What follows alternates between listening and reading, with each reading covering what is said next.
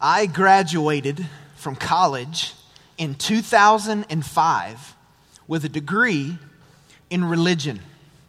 And as it is with most majors in college, I spent the last 2 years of undergraduate work specifically focused around my major. And here's what that looked like for me.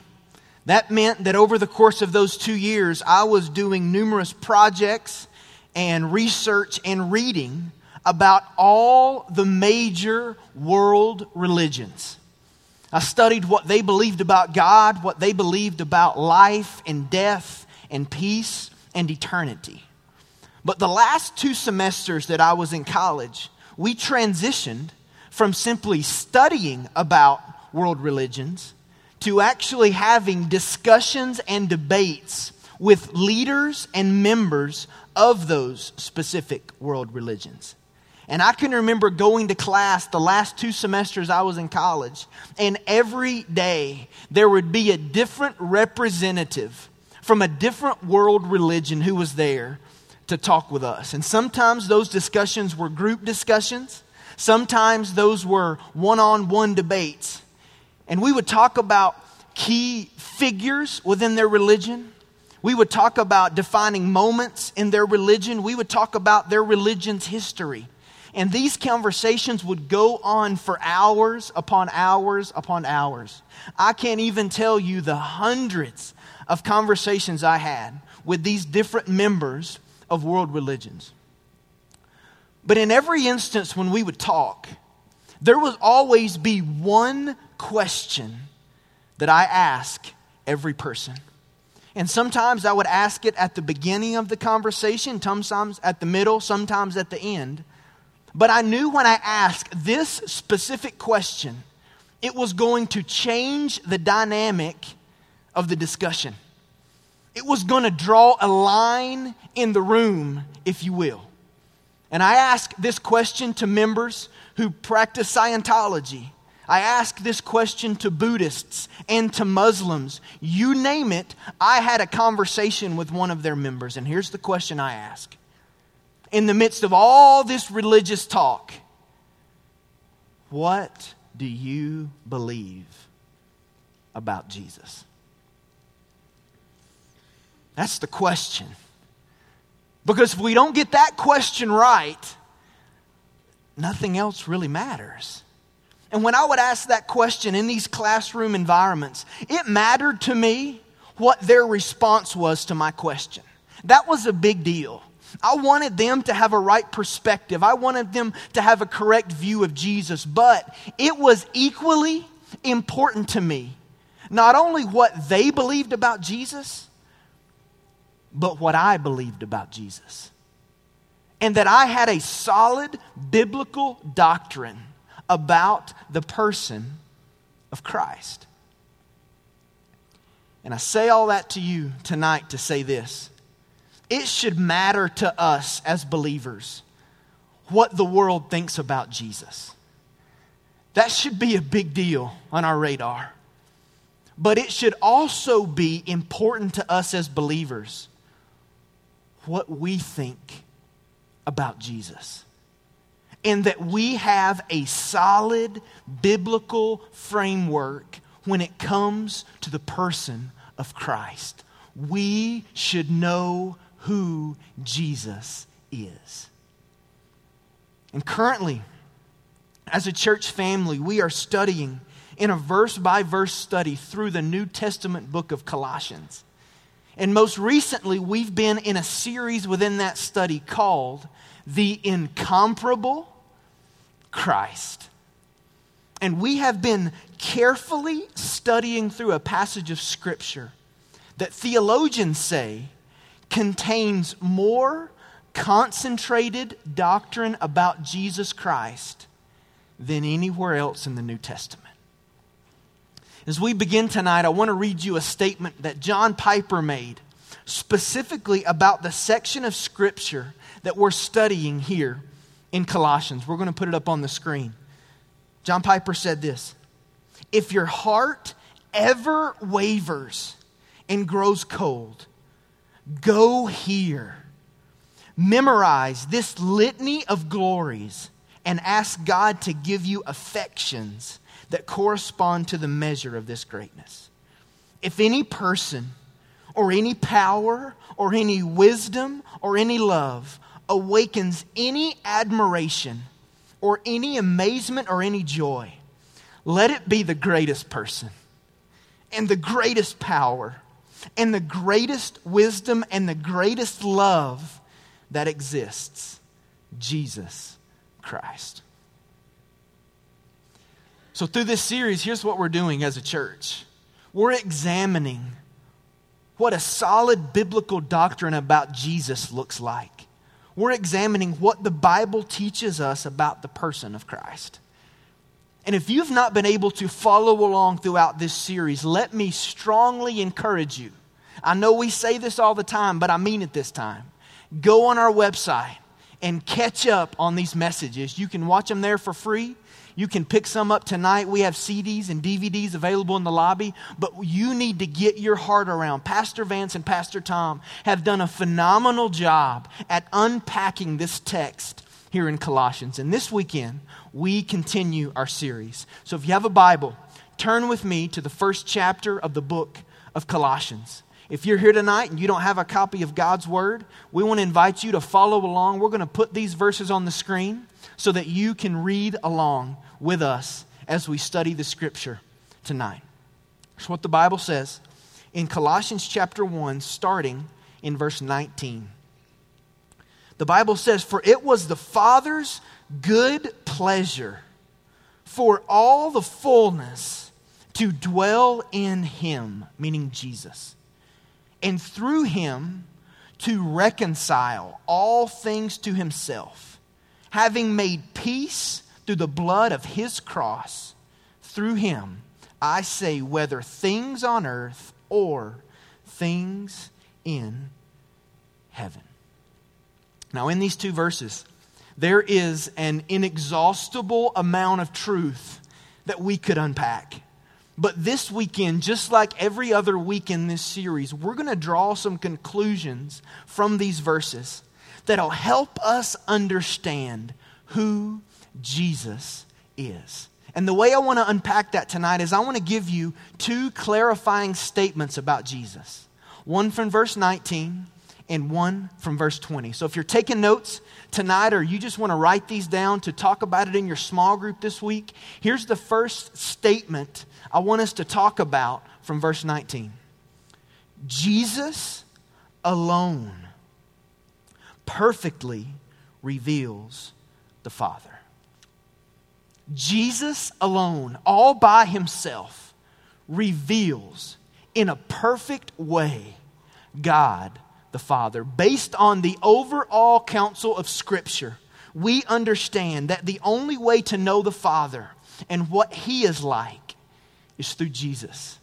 The book of Hebrews tells us that Jesus is the radiance of God's glory and the exact representation of His character.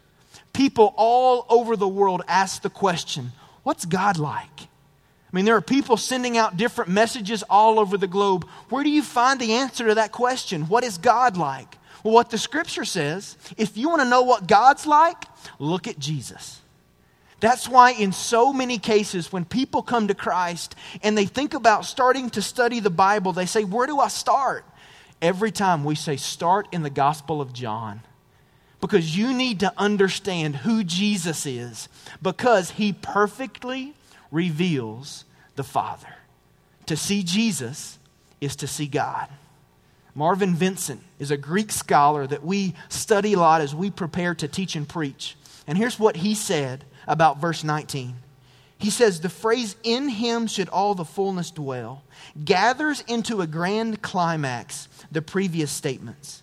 Image of God, firstborn of all creation, Creator, the eternally pre-existent, the head of the church, the victor over death, first in all things. On this summit, we pause, looking like John from Christ in His fullness of deity, to the exhibition of that divine fullness in redemption consummated in heaven. What he's telling us is that everything we studied in this specific series is gathered together and put in verse 19. But to understand verse 19, there are two key words that we have to get our head around. Here's the first one, the word fullness. The word fullness communicates the totality of divine power and attributes. In essence, the scripture saying, in Christ is the totality of God's power and God's attributes. That's what the word fullness communicates here. And this word fullness is used multiple times in the book of Colossians. Now, we know this, but if something is mentioned once in the scriptures, it's extremely important. But if something is repeated multiple times, we must do everything we can to let it take root in our heart. And this word fullness is one of those words that is repeated.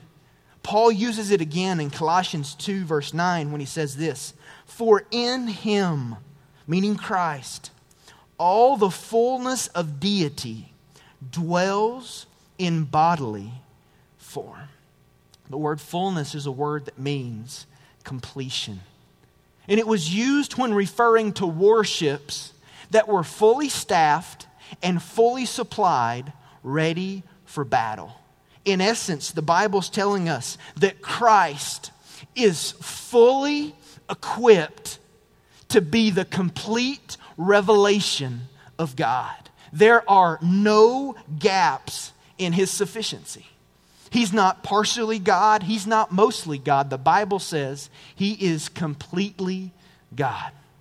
So let me give you this foundational principle. Jesus Christ is co-eternal, co-equal, and co-existent with God the Father. That's who Jesus is. That's the preeminent Son of God. And Paul here in verse 19 draws a line in the sand and separates Jesus from every person who walked on planet Earth. And here's why he did that. Because in this day, the word fullness was a common word to the believers at Colossae. And here's why. Because there were false teachers who were using this language to teach a false gospel. They were saying that God had distributed his deity among different spirits and higher beings. That's what they were teaching to these new believers at Colossae. And Paul steps up here in verse 19 and addresses that lie. He says, the fullness of God has not been spread out. It is in Christ and Christ alone. Here's what Jesus said in Matthew chapter 11. I love this verse. He says, all things have been handed over to me by my Father. And no one knows the Son except the Father, nor does anyone know the Father except the Son, and anyone to whom the Son wills to reveal him. The first word we have to get our head around is this word fullness, the totality of divine power and attributes. But there's a second word that we need to understand verse 19. It's the word dwell. The word dwell means to take up permanent residence. It means to establish a permanent place. So what's Scripture saying? Scripture saying that God was pleased. He found pleasure for the totality of divine power and attributes to establish a permanent residence in Jesus. And it's very important to understand that this little Greek word dwell is used in such a way that it tells us the fullness was not something added to Jesus' being, but it was a part of his essential being for all eternity. See, the incarnation is not man becoming a God. It is God taking on human flesh through the person of Jesus. One theologian said it this way: Christ added to himself that which he was not, meaning flesh. He did not lose what he was, meaning deity. So let me give you a summary of the thought here. In Christ every single part of the very essence of deity is permanently at home.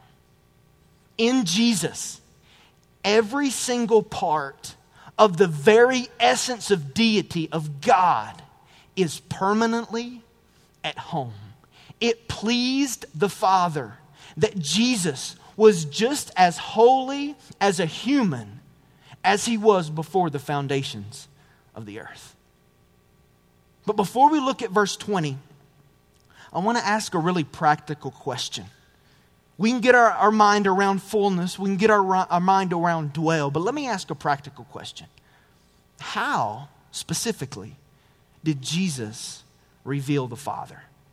I mean, if you go to dinner after this service and you guys are talking and maybe with your spouse or with a friend and they ask you the question, well, how do you think that Jesus revealed God the Father?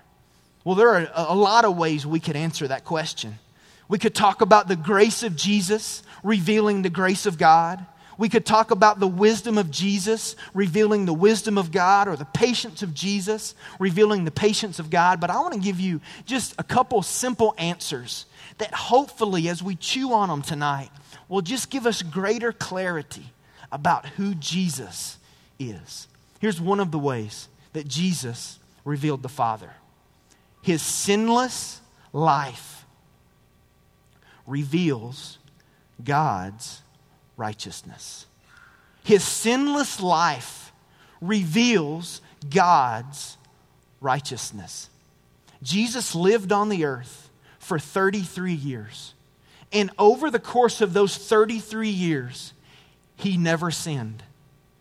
He lived a perfect and blameless life. Hebrews 4 says it this way: "For we do not have a high priest," meaning Jesus, "who cannot sympathize with our weaknesses, but one who has been tempted in all things as we are, yet without sin." Jesus was perfect. Now, why is it so important that Jesus be so perfect and so blameless and so sinless? Here's why. Because God the Father is so holy and so righteous and so blameless. That's important. You see, God, as our holy creator, as our heavenly Father, cannot be exposed to sin. He cannot be in the presence of sin. His standard is righteousness, and that cannot change. That's why in the garden, as we read in Genesis, humanity and God were walking in harmony, and then sin entered the world. And that sin destroyed the harmony between God and humanity. And so humanity began to try to restore this relationship with God. But in order for the relationship to be restored, sin had to be wiped away. Sin had to be forgiven and cleansed because God could not be in the presence of sin. And so as humanity, we tried to keep the law. We failed. As humanity, we tried to offer up burnt offerings of animals. It wasn't good enough. There was no sufficient payment to take care of the sin problem. And then in John chapter 1, the Bible records that John the Baptist saw Jesus in the distance, and here's what he said. He said, "Behold, the Lamb of God who takes away the sins of the world." And we have to understand how significant that was. That there was a perfect and sinless Christ who could be a substitute and take care of the sin penalty. Jesus had to be righteous because God's standard is righteousness. Jesus was sent to earth on a mission that demanded righteousness because God can only accept righteousness. And he could not compromise his standard, even when it meant the suffering of his son. I want to read you a verse real quick from 2 Corinthians chapter 5. Listen to what the Bible says and how it speaks to this idea. In chapter 5, verse 21, here's what the Bible says. "He," meaning God, "made him who knew no sin," he was perfect, "to be sin on our behalf, so that we might become" what? the righteousness of God. One of the things that Jesus reveals about the Father is his perfect standard of righteousness. His perfection reveals to us just how holy our God is. But another way that Jesus reveals the Father is this: his sacrifice reveals God's love. Before we unpack this, I want to put a bug in your ear. Next weekend, we are going to conclude this series, The Incomparable Christ. We're going to study verses 21, 22, and 23. And then at the end of our time next week, we're going to celebrate the Lord's Supper as a faith family. So let me encourage you to be here, because for some of us, we're going to observe the Lord's Supper next weekend in a way like never before because of what God has taught us in this powerful series about the incomparable Christ. But one of the ways that we see God, what he's like, is through the sacrifice of Jesus. Jesus lived the perfect life, the King, the Son of God, the preeminent one. And then he experienced a horrific and excruciating crucifixion. He laid his life down as a payment for sin, not because he deserved it, not because he was guilty. So what do we learn about God by looking at the sacrifice of Jesus? Well, here's what we learn. It shows us his consuming passion to love the world. When we see the cross of Jesus Christ, it should tell us that God passionately loves the world. I love this verse in Romans chapter 5. The Bible says, "But God demonstrates his own love toward us in that while we were yet sinners, Christ died for us." You see, God ever so lovingly sent his Son, knowing he was going to suffer, knowing there was going to be pain. But he did it because of love. Now, I know in our culture, love is a buzzword. So I want to say something to us as a church. This isn't to the secular media or the secular world. This is to us as believers. Listen to this statement. As Christians, we have a tendency to over-communicate and yet undervalue the unconditional love of God. We've developed a habit. Sometimes we insert the word love just because it makes us feel better. May we be people who repent of speaking about the love of God or singing about the love of God or reading about the Word of God and not letting it move our hearts. May we not just talk about it. May we understand the significance of the unconditional love of God that was shown through the cross of Jesus. The greatest sacrifice in history is God broadcasting to the world, "I am passionately in love with you." John said it this way in chapter 3 of his gospel. "For God so loved the world that he gave his only begotten Son, that whoever believes in him shall not perish but have eternal life." The first clarifying statement about Jesus I want us to understand is that Jesus alone perfectly reveals to us the Father. But here's a second clarifying principle from verse 20. Jesus alone provides the way of reconciliation. Jesus alone provides the way, provides the means of reconciliation. There are 5 words in the New Testament that are used to describe salvation: redemption, justification, forgiveness, adoption, and reconciliation. Now, I know that's not a word that we use a lot, but if you were to go home tonight and Google the word reconcile, you would hear definitions like this: to end conflict and bring harmony, to restore friendship, or to exchange hostility for peace. Well, tonight I want to give us a working definition of the word reconcile so we can get our minds around what Paul is saying in verse 20. Here's a definition for us. To reconcile means to bring back to a position from which one has fallen. It means to bring back to a position from which one has fallen. In every instance, when reconciliation is brought up, there has been a ruptured or a broken relationship. In every instance. So take that over to our relationship with God. You see, there was a point in time when humanity and God lived in a right relationship. But sin entered the world and the relationship with God and humanity was over. So we lived separated from God and spiritually dead. So when we say that we desire to be reconciled to God, here's what that means. It means that from our spiritual death and our sin, we want to be brought out of that and brought back into a right relationship with God from which we have fallen because of sin. That's what it means to be reconciled. Adrian Rogers said this: God is unseeable, unknowable, unapproachable unless we have some way to come to Him, someone to bring us to Him, someone to reveal God the Father. Reason is not enough. Religion is not enough. Ritual is not enough. Jesus Christ Himself is the one who makes the invisible God knowable.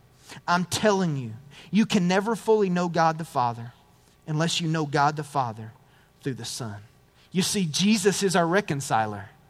Jesus is the only one who can bring us back and provide for us a way to a right relationship with God. He's the one who plunged into the turmoil of humanity in order to bring harmony out of chaos, reconciliation out of estrangement, and love out of hate.